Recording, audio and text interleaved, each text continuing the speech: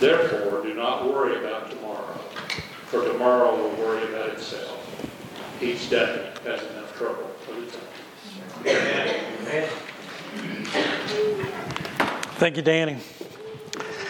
Well, David, you taught me something there. Next time somebody tells me I'm grumpy or something, I'm just going to say I'm a little less joyous than desirable. That's pretty good. That's a pretty good term there. Oh, I like that.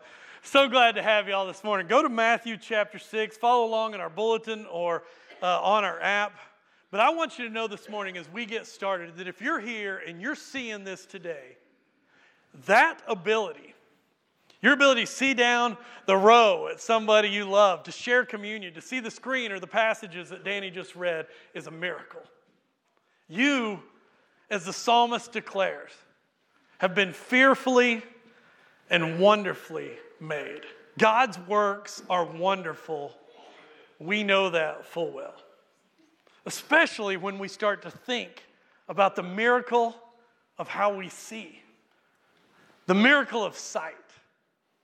Now, I don't know if you know this, but this is incredible. The human eye is quite the piece of machinery. It is formed in the womb sometime between week 3 and week 10 of gestation. And how we gain sight, it works like this.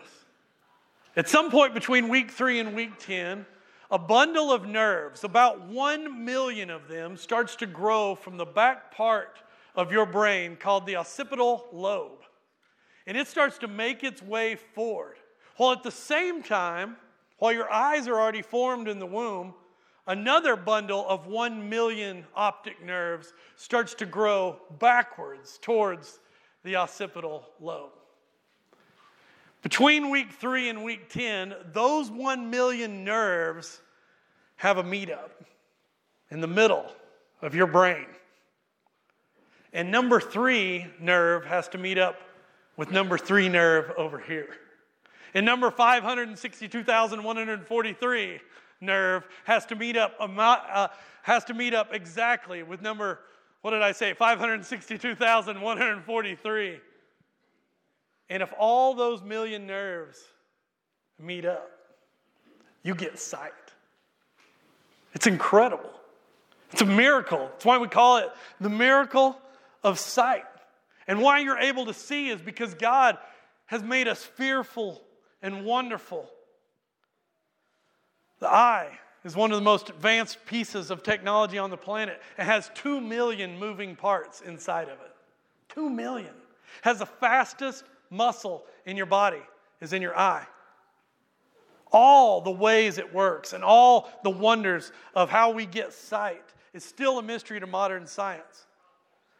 But I want you to know this morning, as we get going into Matthew chapter 6, that the God who made you and the God who made you to be able to see and take in His good world wants you to know this. If I was to sum up the words you just heard from Danny, where he speaks about sight and how we view the world and about not worshiping two gods and about not worrying, it's this. In the words of Jesus, what we're going to discover today is that what you see in Jesus' mind is not near as important as how you see. I want us to go back to this verse. We're going to focus on 2 little verses out of the larger section of Matthew 6, 19 through 34. And we're going to look at Matthew 6, 22 and 23, in which Jesus is going to say some very strange things about sight. And I want you to hear the bizarreness and the oddness in what He says. In verse 22, Jesus says, "The eye is the lamp of the body. If your eyes are healthy or clear or good," or the word can also mean generous, more on that in a minute, "then your whole body will be full of light. But if your eyes are unhealthy, your whole body will be full of darkness. If then," and lean in on this, remember this line, "if then the light within you is darkness, how great is that darkness?" Now don't just gloss over those words and go, "Yeah, I've heard them before," or if you haven't heard them before in the strangeness, don't just dismiss them. There is a danger of hearing but not listening. What Jesus just said should sound very strange. We don't talk about eyes in this way. We might like somebody's eyes, or we might say romantic things about somebody like, oh, they just have beautiful eyes, or that's my brown-eyed girl, or whatever it is that we might say. But we never hear romantic lines like, oh, your eyes are like lamps. We don't say that. So this is a strange, weird way of saying and speaking about eyes to our modern ears. Jesus' view of vision and what he's saying is bizarre. But what Jesus is doing is tapping into a larger theme, a much larger theme here about what some of us have recently probably studied or heard about, a biblical theme of what is good vision and bad vision, or what is called in the Hebrew the ayin tovah or the ayin raya, the good eye or the bad eye. This is a thread and a theme that shows up in Scripture all over the place. And it has to do with answering the question of how will you see? What's your view of the world? How do you look at the world around you? Will you see it as it was made in Genesis 1 and 2 as good and fruitful and abundant? Or will you see it like Genesis 3 when there wasn't enough and it's scarce and it's dark and it's evil? This good eye and bad eye theme is embedded not only in those creation accounts of Genesis 1, 2, and 3, but it's everywhere. God's instruction about how to eat and take manna in the desert has to do with good eye or bad eye. Is there enough, or will you try to hoard more? This teaching shows up in the Proverbs. It's in other places by Jesus. And I want you to note here that when Jesus says if your eyes are healthy, the word he chooses to use there in the Greek can mean clear and good, but probably for the context, what Jesus is saying is if your eye is generous, if you see the world in a generous way. This healthy eye then will be full of generosity. But on the other side, he says if our eyes are unhealthy, then you will see the world as dark. Jesus uses this, or the Bible uses this term for generosity in a couple other places when he speaks about the good eye, the ayin tovah, and the ayin raya, the bad eye. And it's here in Proverbs 22:9. It shows up. When the Bible describes a generous person, it's that same phrase for healthy that Jesus uses about our eyes.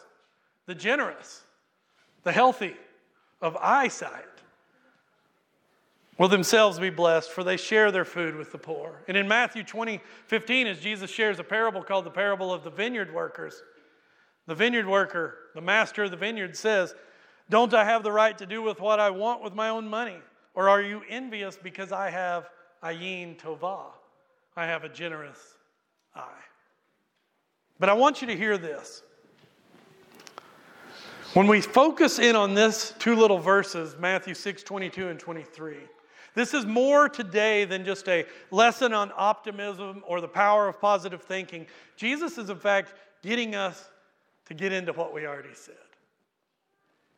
He's focusing us in on an inside-out transformation that happens in our life because what you see is not near as important as how you see.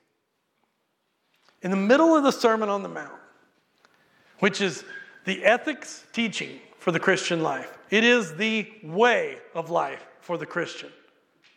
Here in the middle of it, Jesus is going to give what I believe is his most clear teaching on inside-out transformation.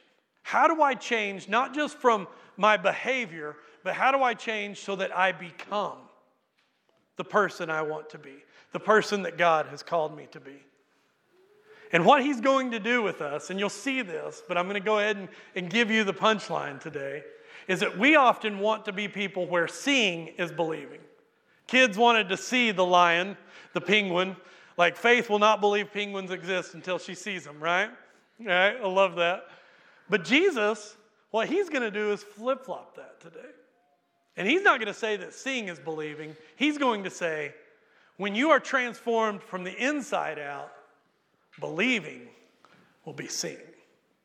And that's what we're going to explore today. But to understand that, we need to see this a little bit different. And we need to understand what Jesus just said in verses 22 and 23 when he talks about the eyes being the lamp of the body. So I've got a couple volunteers I'm going to bring up to help me out with. Nathan and Coleman, if y'all come up here. Coleman, if you'll take a spot right here. And Nathan, if you'll take a spot right here. And what these guys are going to help me with is the difference in our modern view, and Nathan's going to be our modern view of how transformation works. And Coleman's going to be the ancient view that Jesus is getting into, the biblical view of how transformation works. So first of all, Nathan, if you'll put those on for me. This is the modern view of transformation. And most of this is probably informed. Those are my reading glasses. Blue light will not bother you right now, so you guys can shine your phones in his face. It'll be fine. Okay? You're looking good. Thank you. Man, it's like 35 on his ACT, right? You know? Look at this guy. All right, looking good. You're about to look really ridiculous, but anyway. All right. But the modern view of how transformation works a little bit like this. One of the reasons we view this a little off is because we know how sight works. We know that sight works by light coming from the outside. It comes into your eye. It's focused on the back of your retina where your rods and cones adjust. They grow or shrink based on the amount of light. And then your retina sends a message because of that light, a 2D message from your optic nerve back to your occipital lobe where it is transformed instantly into a 3D image and you see. It's incredible. But what we see and what we know about sight is that it comes from the outside in. Our brain interprets it. But I don't want to make too much of that, but that still has influence in our lives. And here's how it influences us. This and other places influence us because often as Christians, what we believe is that what we see determines our heart. And because we go through a life and in a world where there is darkness and evil out there, and there is places that aren't good, what we do is most of us put on blinders. This is my craft project for the week. Hold still. There you go. All right. These are the blinders we put on. We go through life believing that the world out there is bad, so I've got to only see just a few things, right? Right? You doing okay? And we go through our world going, okay, I can't touch, don't look, don't go over there. And we think that transformation of our hearts then happens by what comes in this direction. Now, I can give you a bunch of examples of that. Think about the sin you struggle with, right? If your anger gets a hold of you sometimes and gets the best of you, because we believe in outside-in transformation in this modern view, then what I do is I don't want to be in situations or see situations that make me angry. Hope y'all are still paying attention. It's hard to pay attention up there, right? Or if lust or pornography is your problem, we often then struggle with, well, if it's an outside-in thing, then I'll just avoid this. And what we do is go throughout our lives, instead of being transformed, all we really do is do behavior modification. And there can be some wisdom in that, and I understand that, but here's the problem with that. The problem with this modern view, and you're almost done, so just hang in, is that when we live by this paradigm of what I see transforms my heart, then my goal in the modern view is simply this. My goal then as a Christian becomes to transform my circumstances. So if things aren't doing good, it must be the circumstances. If I'm struggling with a sin or I'm struggling with a bad habit, it must be my circumstances. So we look to change those circumstances. But Jesus actually doesn't teach that here. Jesus doesn't teach this modern view of the goal being to transform our circumstances. Instead, he gives us an ancient biblical view. On the other hand, what Jesus does is he says a different perspective. He says your eyes are lamps. Coleman.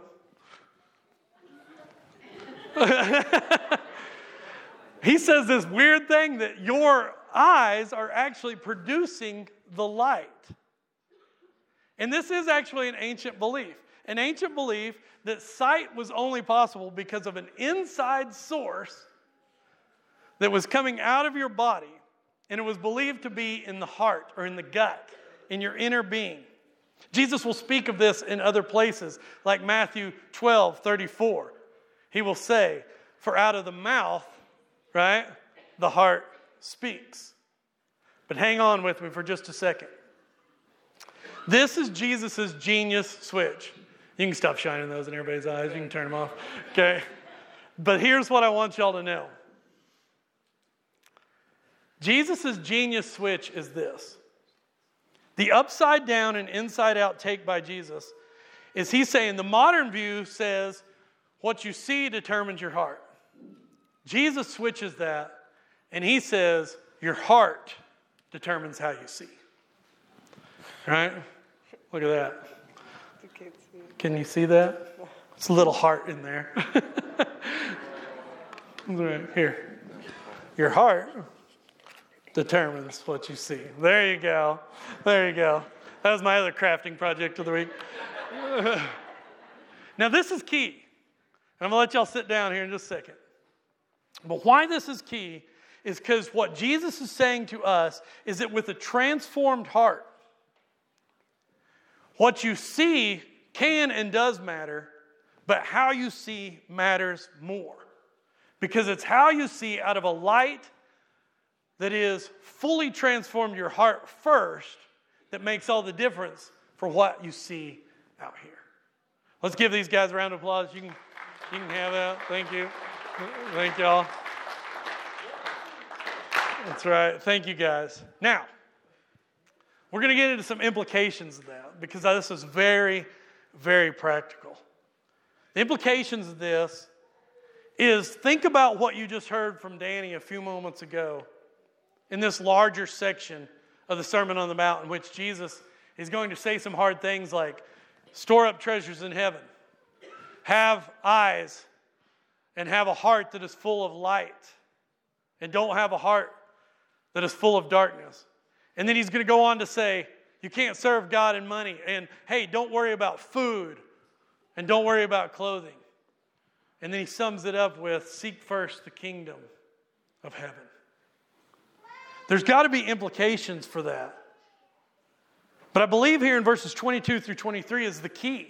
It's that inside-out idea that how I see is much more important than what I see. That if my transformation is happening here first, then I stop all the effort I try to make in trying to make it happen in reverse.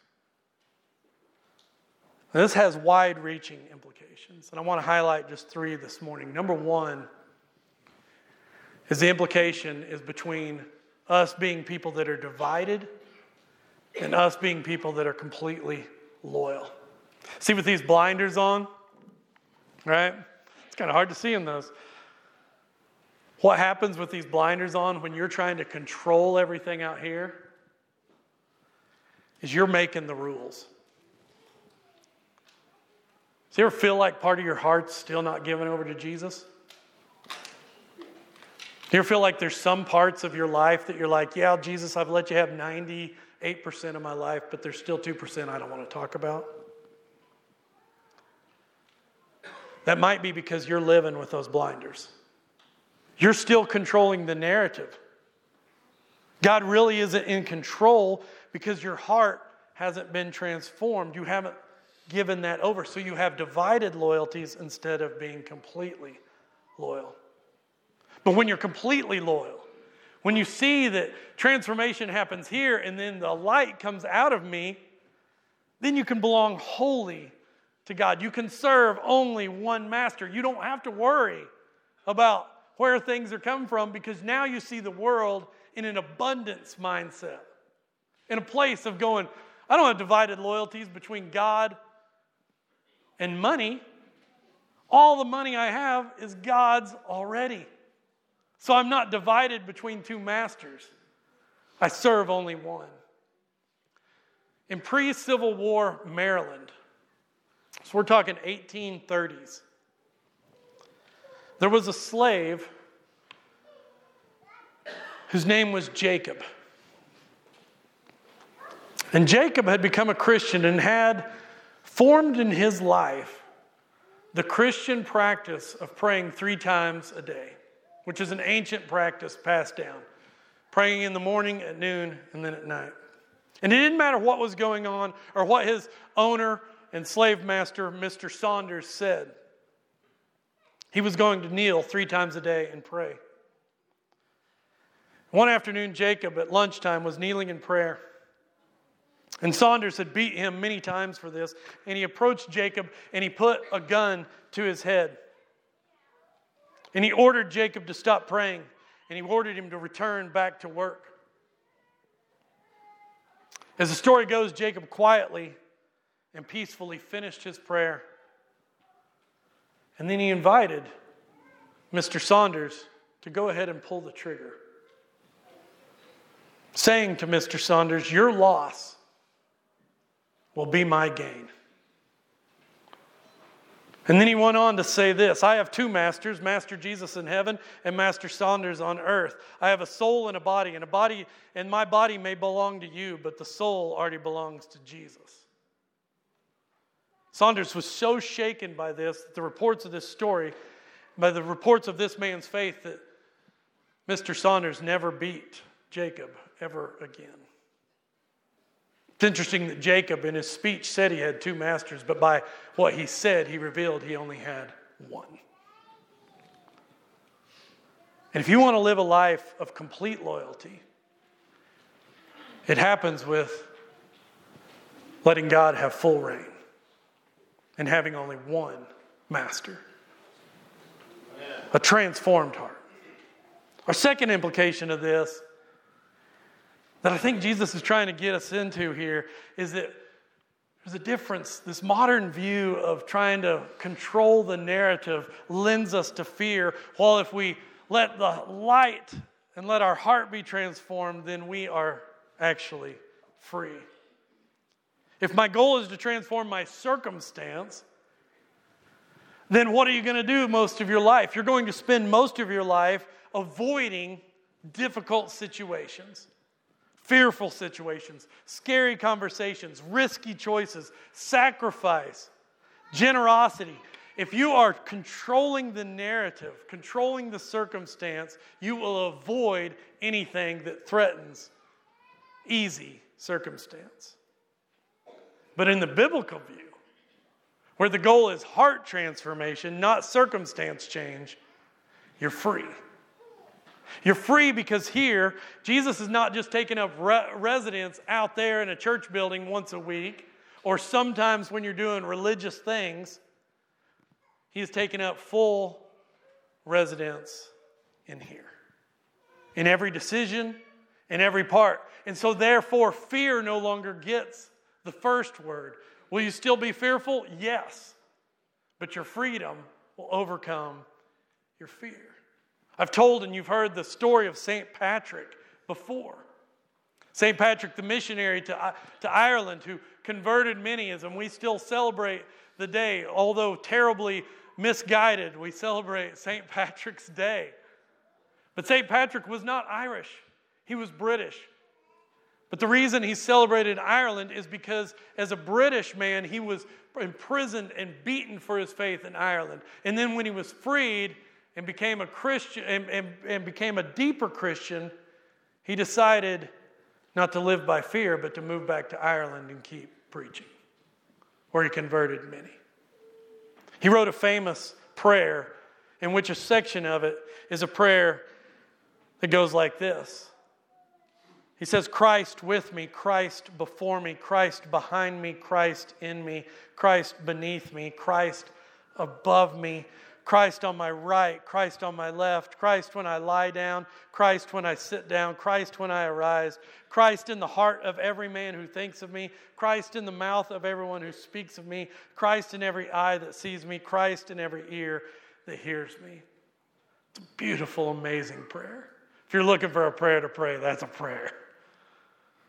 But I love the title of the prayer. He entitled it, The Breastplate of the Christian Life. And I think that he named it that because his heart was the place of transformation, not his circumstances. So fear didn't win. And then lastly, the last implication of this is as people, when we have Jesus' idea of inside-out transformation, we move from being greedy to generous. Jesus said in Matthew 6, 19 through 21, right, do not store up treasures for yourselves on earth where moths and vermin destroy and where thieves break in and steal, but store up for yourselves treasures in heaven where moths and vermin do not destroy and where thieves do not break in and steal. And then he says this. And it's the same thing he just said about eyesight and your eyes being the lamp of the body and your heart. If your heart's dark, how dark you're going to see the world. It's the same idea. He says where your treasure is, guess what? That's where your heart's going to be also. There is a false gospel out there at work. And that is the false gospel that I don't know if it's said this way always, but the way I have heard it is, well, I can kind of do what I want, but God knows my heart. Right? It's the excuse we make when we say, yeah, I know I didn't do the thing I probably should have done, and I don't want to really be responsible for it, so let me just give you this excuse. God still knows my heart. Well, that is a false gospel because that doesn't jive with the way Jesus says it works. Jesus says what you treasure reveals your heart, not the other way around. In other words, go look at your bank account. Go look where you spend your time. Go look at all the effort you put into whatever you do, and guess what else will be there? Your heart. Because transformation doesn't happen from the outside, it happens from the inside. I saw this week that I really wanted to share with y'all, and it must have impacted me because I don't share stories about football players from the University of Texas very often. But I saw this story about a homeless ministry, a Christian homeless ministry in Austin that Bijan Robinson, the incredibly talented running back, has gotten involved in. And it was on ESPN of all places. But it was so Christ-centered, and it was so much about seeing from a transformed heart and not a circumstance-changed heart. I had to share it with y'all. So y'all watch this. It's about 5 minutes long. I want y'all to see this.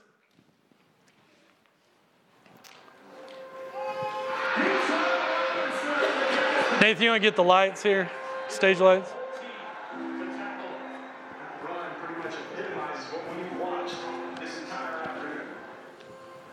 Before I get tackled, I'm always looking to try to get more yards. The yards that I get, they mean everything now to help a cause and help somebody live. Every game day, Texas running back Bijan Robinson fights to make every yard count.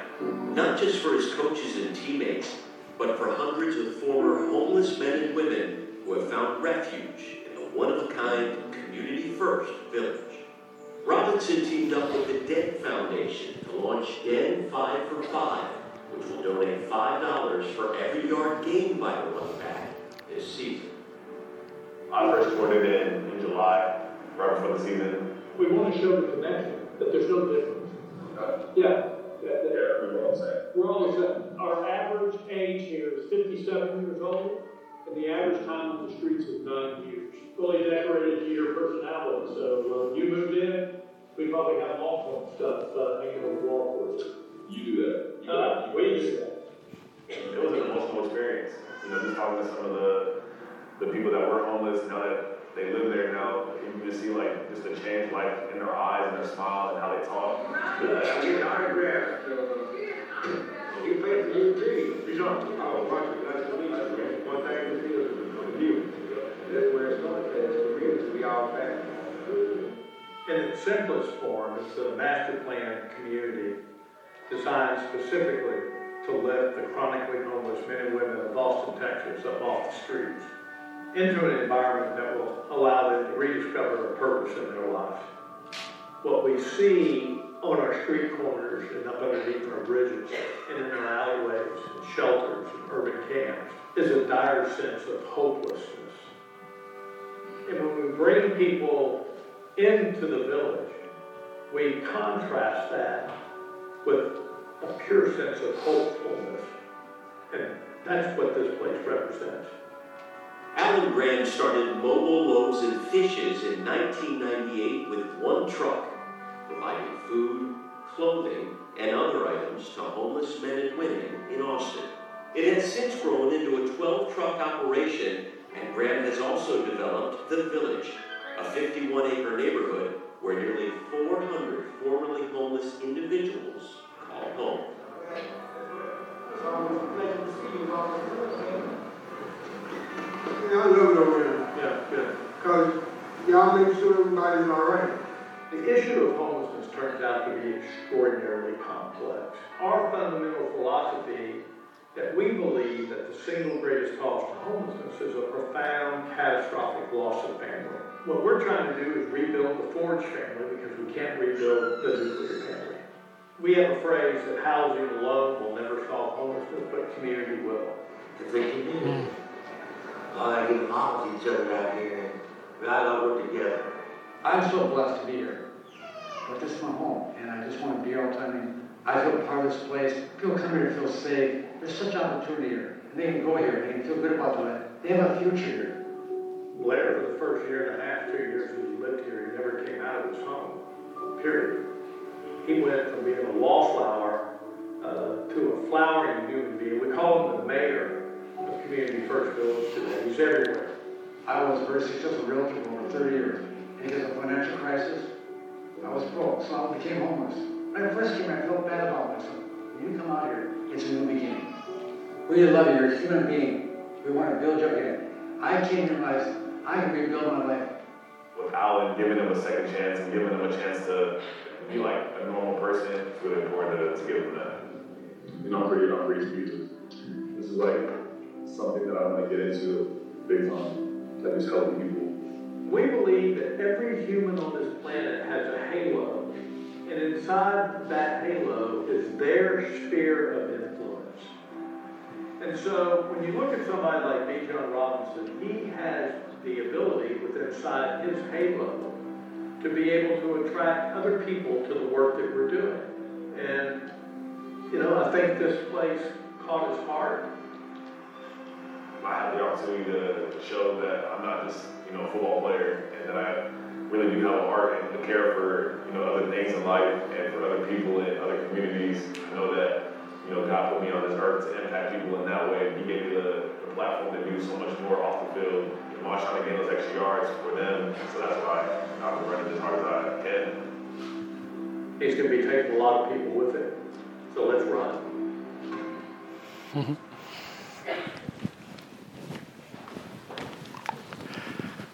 Now, you heard it in there. What Jesus is getting at. Too many of us, because we live by that modern view of transformation, still live in fear and in greed. And the challenge with this today is that seeing is not believing. When it comes to the Christian life, believing is seeing. Because we believe in one God and Father who has created each of us and created every human on earth, we can live a different way. Because we believe in His Son who has died for every human on earth, we can give and be generous and serve unlike anybody else. And because we believe in the indwelling Holy Spirit, we have nothing to fear. So we can be the people that God has called us to be. Stop striving outside in. Today I challenge you to do it inside out. The world that God has created is generous, it is good, it is beautiful. And we get the privilege of getting to call it out and show people where it is. May your heart be transformed, because how you see is a lot more important than what you see. If you need anything today, we're here to pray for you and to love on you. Let's stand together as we praise God.